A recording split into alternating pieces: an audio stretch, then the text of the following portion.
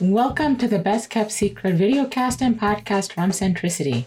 If you're a B2B service professional, use our 5-step process to go from the grind of chasing every sale to keeping your pipeline full with prospects knocking on your door to buy from you. We give you the freedom of time and a life outside of your business. Each episode features an executive from a B2B services company sharing their provocative perspective on an opportunity that many of their clients are missing out on. It's how we teach our clients to get executive decision makers to buy without being salesy or spammy. Here's our host, the co-founder and CEO of Centricity, Jay Kingley. Welcome to our show, where our guests share their provocative perspective on what their target market is missing out on. I'm happy to welcome to the show Ber Kota of Polaris Principles. Polaris Principles is a management consulting company focused on leadership development, where the strength and depth of relationships are the defining measures of success. Ber is based in Seattle, Washington. Welcome to the show, Ber. Thanks, Jay. I'm a fan of the show and glad to be joining you. One of the dirty words when it comes to relationships is confrontation. I think that humans are wired to hate confrontation. It's almost like that flight or fight. We would rather flee than have that uncomfortable conversation. And yet, having tough conversations is not only essential in our personal life, even more so in our professional life. Not everything is a bed of roses. Not everything is just praise, praise, praise. Sometimes you need to have a direct confrontation, a direct conversation that allows people to really talk about the tough issues that they're facing and to get alignment and to get on the same page. And yet, so many executives and managers and colleagues, they'll keep it to themselves, they'll gossip with others, but they won't sit down and have that discussion. Now, we, of course, are talking about constructive criticism, where the comments are focused on a behavior or an action, and they are not destructive where it's very personal, where someone says, you have some kind of a defect. It's always about those outcomes. But if we're not willing to have that conversation, then not only is there a sense of frustration that builds over time, we get issues around alignment of expectations. I am sure for all of us, we have had times in our professional careers where we felt we were really crushing it. We were on a great path. Promotion, raises were soon to come to us. And then we had that meeting with the boss, and the boss had quite a different view. And it was stunning. It was uncomfortable. You felt angry. You felt taken advantage of, all because during that journey, people didn't sit down and have that open and honest and constructive conversation. Ber, you are someone who has a lot of expertise in terms of relationships and interpersonal dynamics. Why is having this direct, constructive conversation, providing this type of feedback, why is it so difficult for people? Yeah, you're spot on, Jay. This is something that people are not necessarily trained in. They didn't always have positive role models. The examples that were set for them with regards to confrontation and conflict in their families of origin were sometimes not the healthiest and not the best.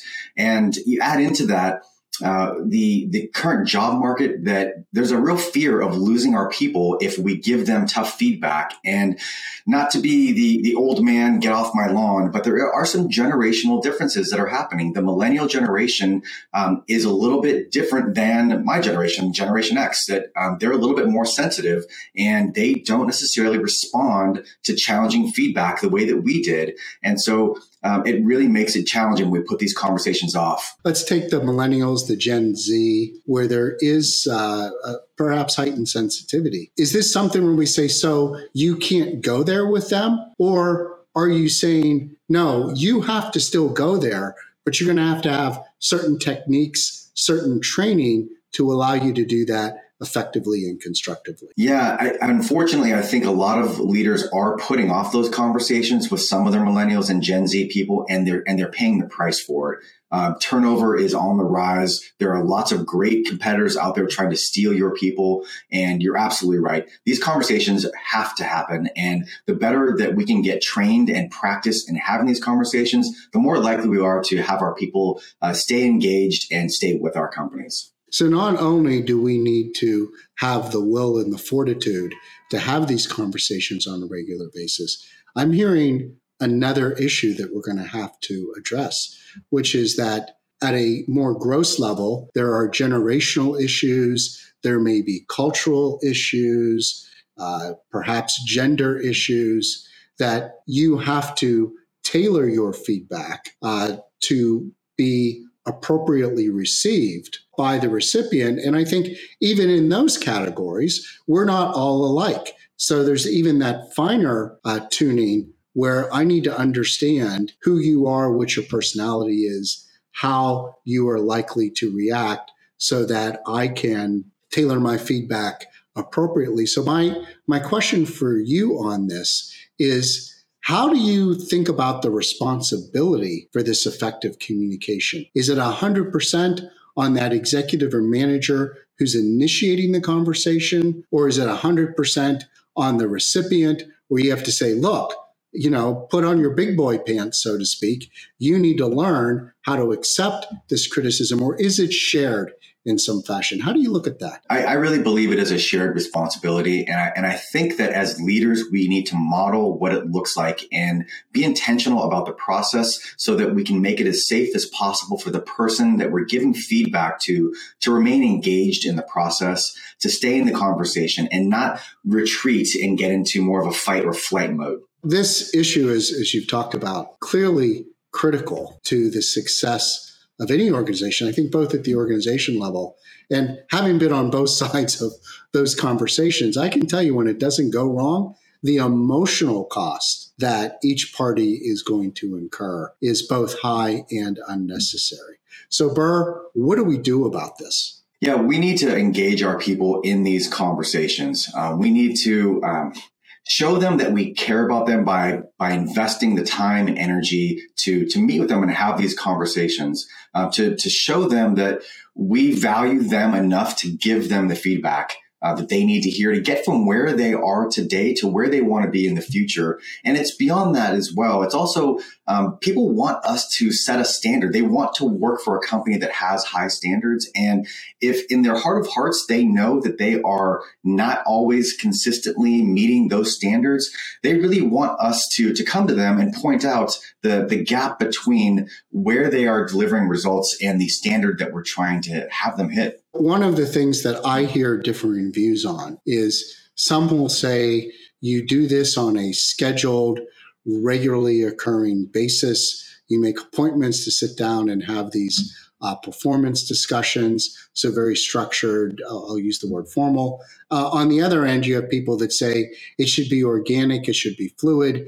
You should have these conversations on an as needed basis, which is probably fairly frequently, but let it happen organically, get away from the structure. How do you balance those two sort of competing approaches to having these conversations? I really do believe that it needs to be a hybrid of both. I think some structure and some consistency, especially when bonuses and raises are kept in mind as far as these conversations go. Yes, annual reviews, I believe, are still good opportunities to have those conversations and engage on how a person is meeting or not meeting the standards that they're aiming for the position.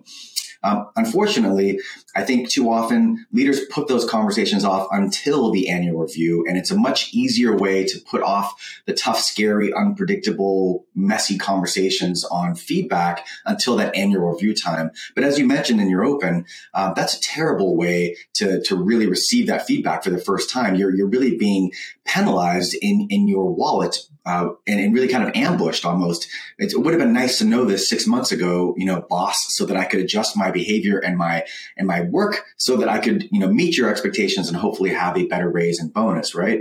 It's imperative that we do a hybrid. I really believe giving feedback while it's fresh is best. And I think especially on the positive. So often leaders will really have that critical eye and point out the areas for improvement. And I think all of our minds go there to an extent. But it's really important, especially when we talk again to the younger generations, to also give them affirmation on the things that they are doing well. And I generally like to separate those two conversations, the positive feedback and the negative feedback. And the truth is, I was raised in a time and with leaders that, I remember my first manager, when I was giving me advice on leading people, said, if you're giving feedback, do the old feedback sandwich, a little bit of positive feedback in the beginning, the really tough feedback in the middle, and then some nice feedback at the end. And that way it's not so bitter a pill to swallow. I think that was misguided. I think the truth is when you combine positive feedback and negative feedback, people just naturally walk away remembering one thing. And what do you think that is, Jay? Oh, they're always doomsayers. That's right. The negative. They're going to remember the negative feedback that they heard. Another question along these same lines, but I want to look at it from the other end, which is who should initiate the conversations? Is that the boss's job, or is that the subordinate's job to say, I want to have a conversation on how things are going? In an ideal situation, in a perfect world, giving and receiving feedback in high-performing teams and cultures happens on a regular basis, and it's not a big, scary thing.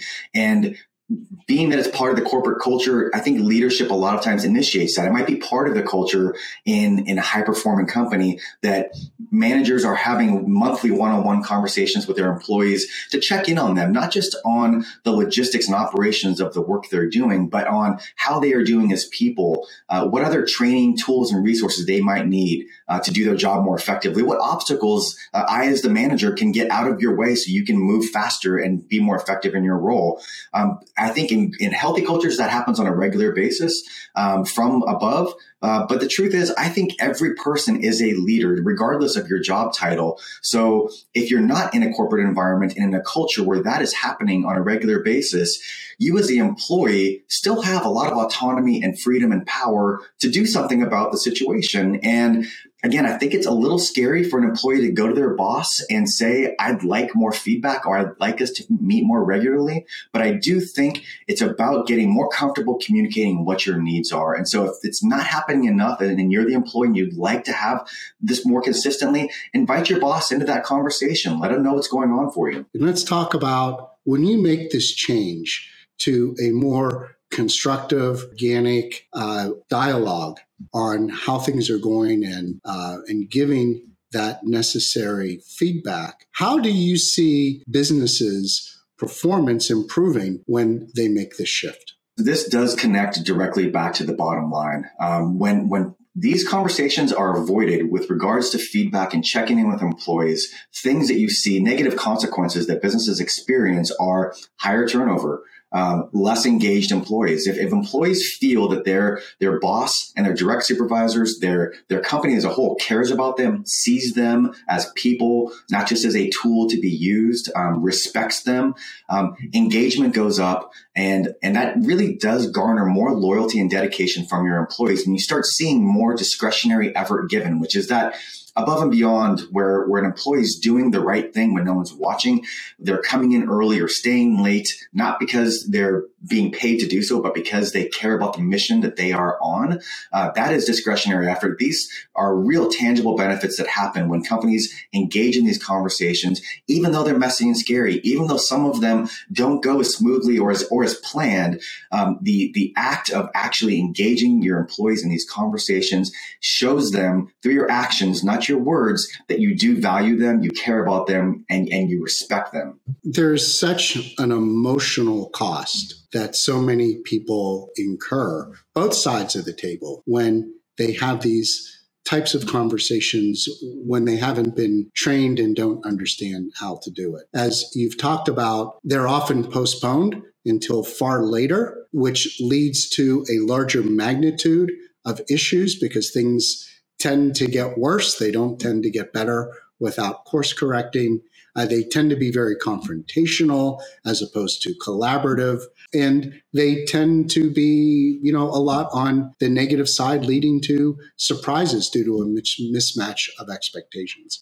So talk a little bit about both the emotional cost and the relief from those costs that you get by adopting a more structured collaborative feedback process. When these conversations aren't happening, resentment's building on both sides of the equation. The employee is feeling unsupported. They don't feel that they are being seen or heard. They're feeling a real disconnect between the work they are doing on a daily basis and the support they're getting and the real vision of leadership connecting to their needs.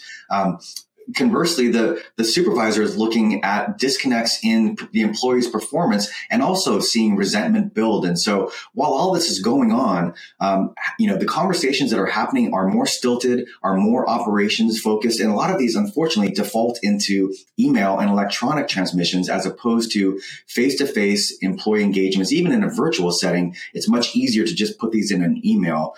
So it builds a lot of tension.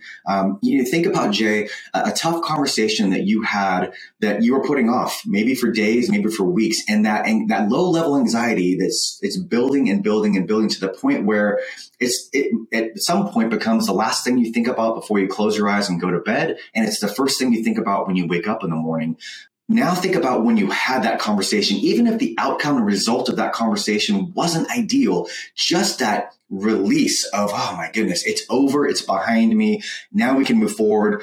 What I needed to say is out there. What the other person needed to say is out there. Now we can begin the real process of trying to figure out what to do from here, right? Sometimes that's a collaborative process and it's really healthy. Sometimes it's a parting of ways, but at least there's that emotional release that it's out there and it's over. And really, leaders know these conversations need to happen and they are avoiding them. And that avoidance really breaks trust with yourself. It's hard to look yourself in the mirror and feel good about what you see when you know you're not being real with your people and you're not being real with yourself. I think when you don't have the proper way and the proper training to do this, the two words that people would use to describe the feedback process is necessary evil. And I don't think anybody wants to sign up for doing things which are a necessary evil. So you have pointed us in the right direction. You have made a very strong case as to how, when you shift your thinking, when you're properly trained, that you don't have to incur this cost. And in fact,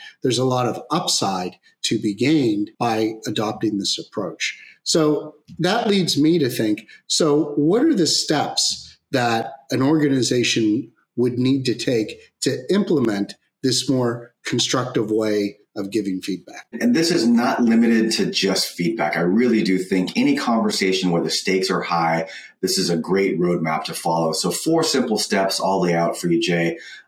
First of all, declare intent, which is to try and let the other person know what it is that you want what is the outcome you're aiming for the relationship, for the business, for this conversation, even just simply, I'd like to have a conversation about, that meeting we had last week and how we functioned or how we delivered on that project last quarter. Declaring intent really lets the other person know, okay, this is going to be a real conversation. And the point here is to keep it as safe as possible. So in any of these, unpredictable, important conversations, by declaring intent, my guard may come up a little bit if I know that you've told me we're going to have a conversation about how I showed up at that meeting last week, how we worked together. But my guard's not going to come all the way up to where I start disengaging from the process. I can now start formulating, okay, I know where Jay's going with this. I can start sort of formulating my plan and my defenses a little bit. So that's a great step 1. Step 2 is really seek to understand. A lot of leaders skip this step and want to go right into the feedback and start getting into what they see as the areas for improvement. It's much more important that we slow down a little bit and ask what's going on for the other person. So I've declared intent about how we're not fully aligned, as was evidenced in how we worked together in this meeting last week. I really love your perspective on how you felt it went. And during this important step, it's imperative that the leader or the person initiating this conversation listen with the intent to be able to paraphrase back what they are hearing succinctly. So that is a great listening trick that really helps if while the other person is talking, you are already formulating your next response, which is referred to as evaluative listening. You're missing the point. You're not really engaged. The other person here needs to feel that you heard them. And if you paraphrase back what you heard from them succinctly and check for clarity and say something to the effect of, was that right? Did I get that right? Did I hear you correctly? If you get those magic words from the other person, that's right, you are really tracking, you're on the home stretch.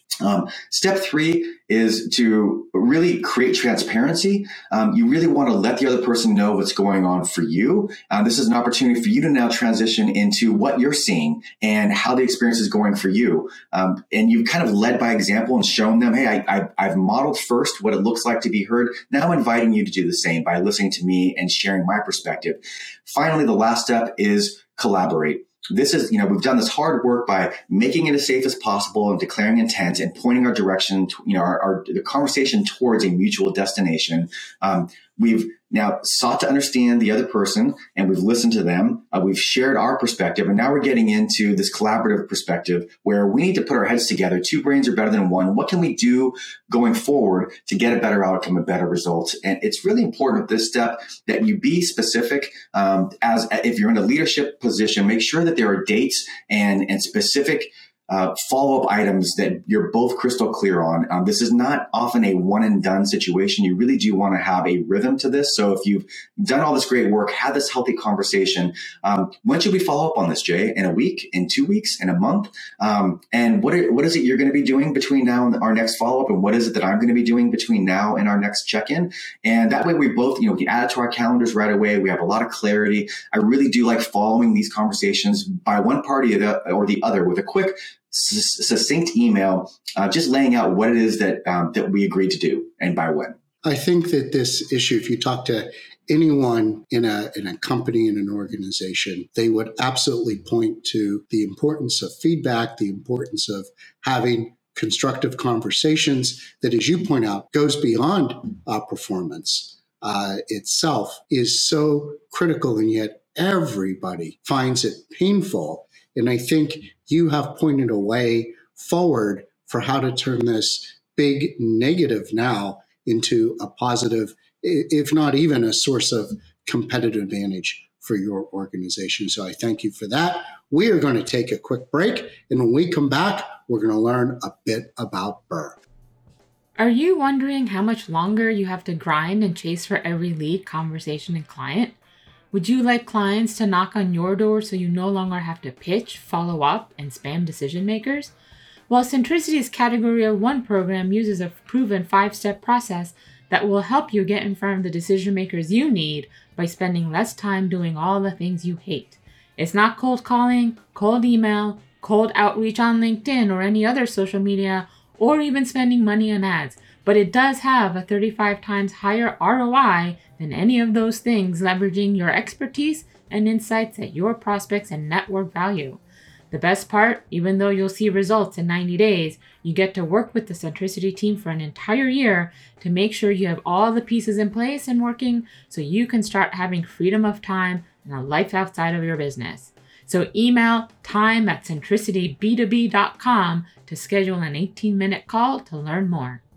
Welcome back. We're talking to BRRRR Coda of Polaris Principles. Let's find out a bit more about BRRRR. BRRRR, if you could talk to us about the pain points that you solve for your clients, and why do your clients need you to get rid of that pain? I do a combination of group work and individual coaching. And it's in the group setting, it's helping teams practice a lot of what we've talked about today, really learn to communicate, to engage in challenging conversations, to navigate conflict and get better outcomes. When it comes to individuals, it's really tailoring my approach to that person and really helping them work through, their challenges when it comes to communication, trust, conflict, building stronger relationships and getting more done and being more effective in their roles. What do you think about you and your organization that really makes you great at what you do for your clients? I do a really intentional job of creating a psychologically safe environment for people to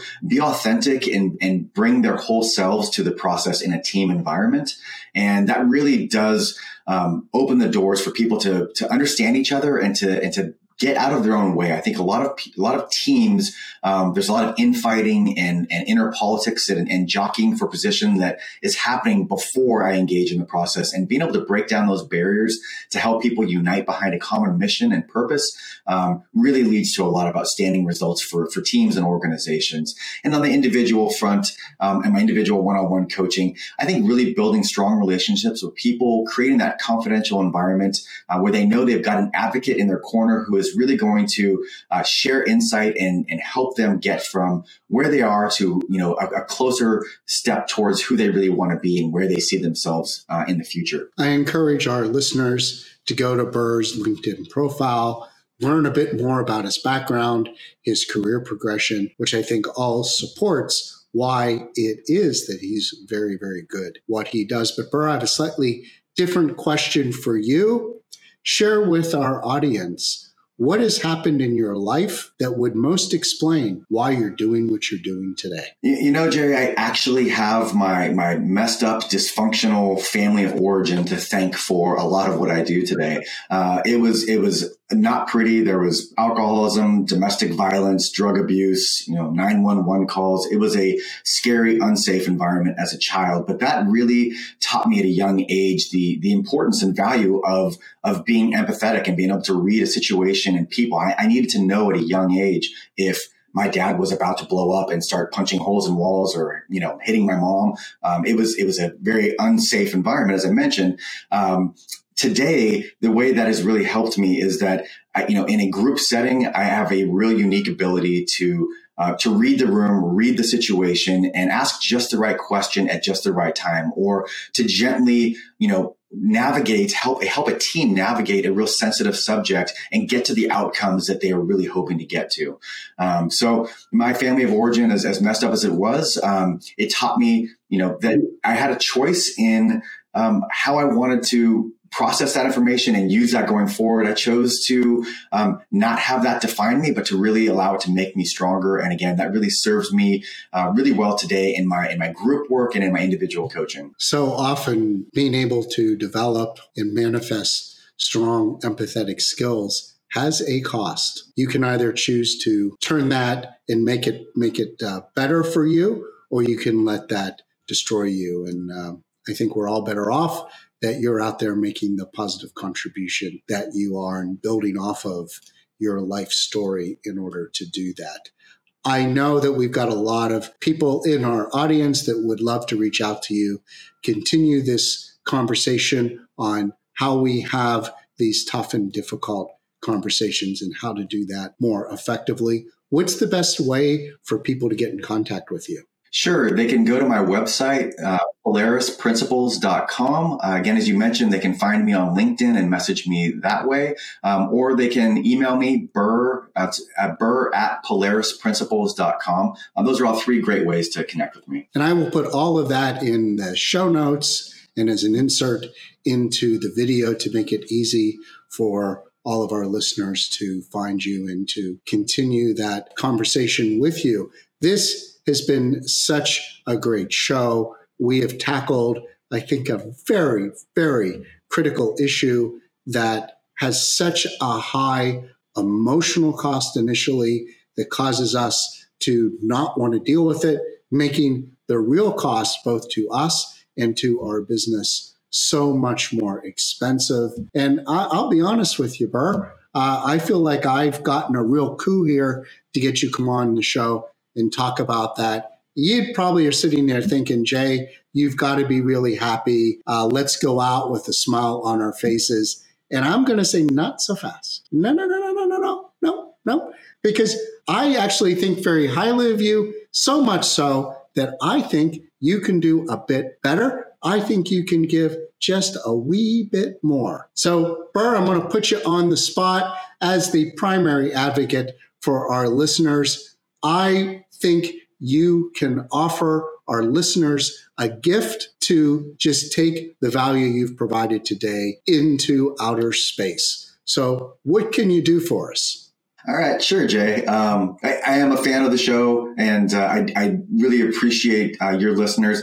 Let me do this. I will offer a free 30-minute kind of needs analysis for any of your listeners. As long as they contact me, mention the Best Kept Secret podcast with Jay Kingley. That would be great. I'll give them a 30-minute free needs analysis, and we'll get to know each other and see if it's a good fit. All right, audience, you've heard them. Enormous value.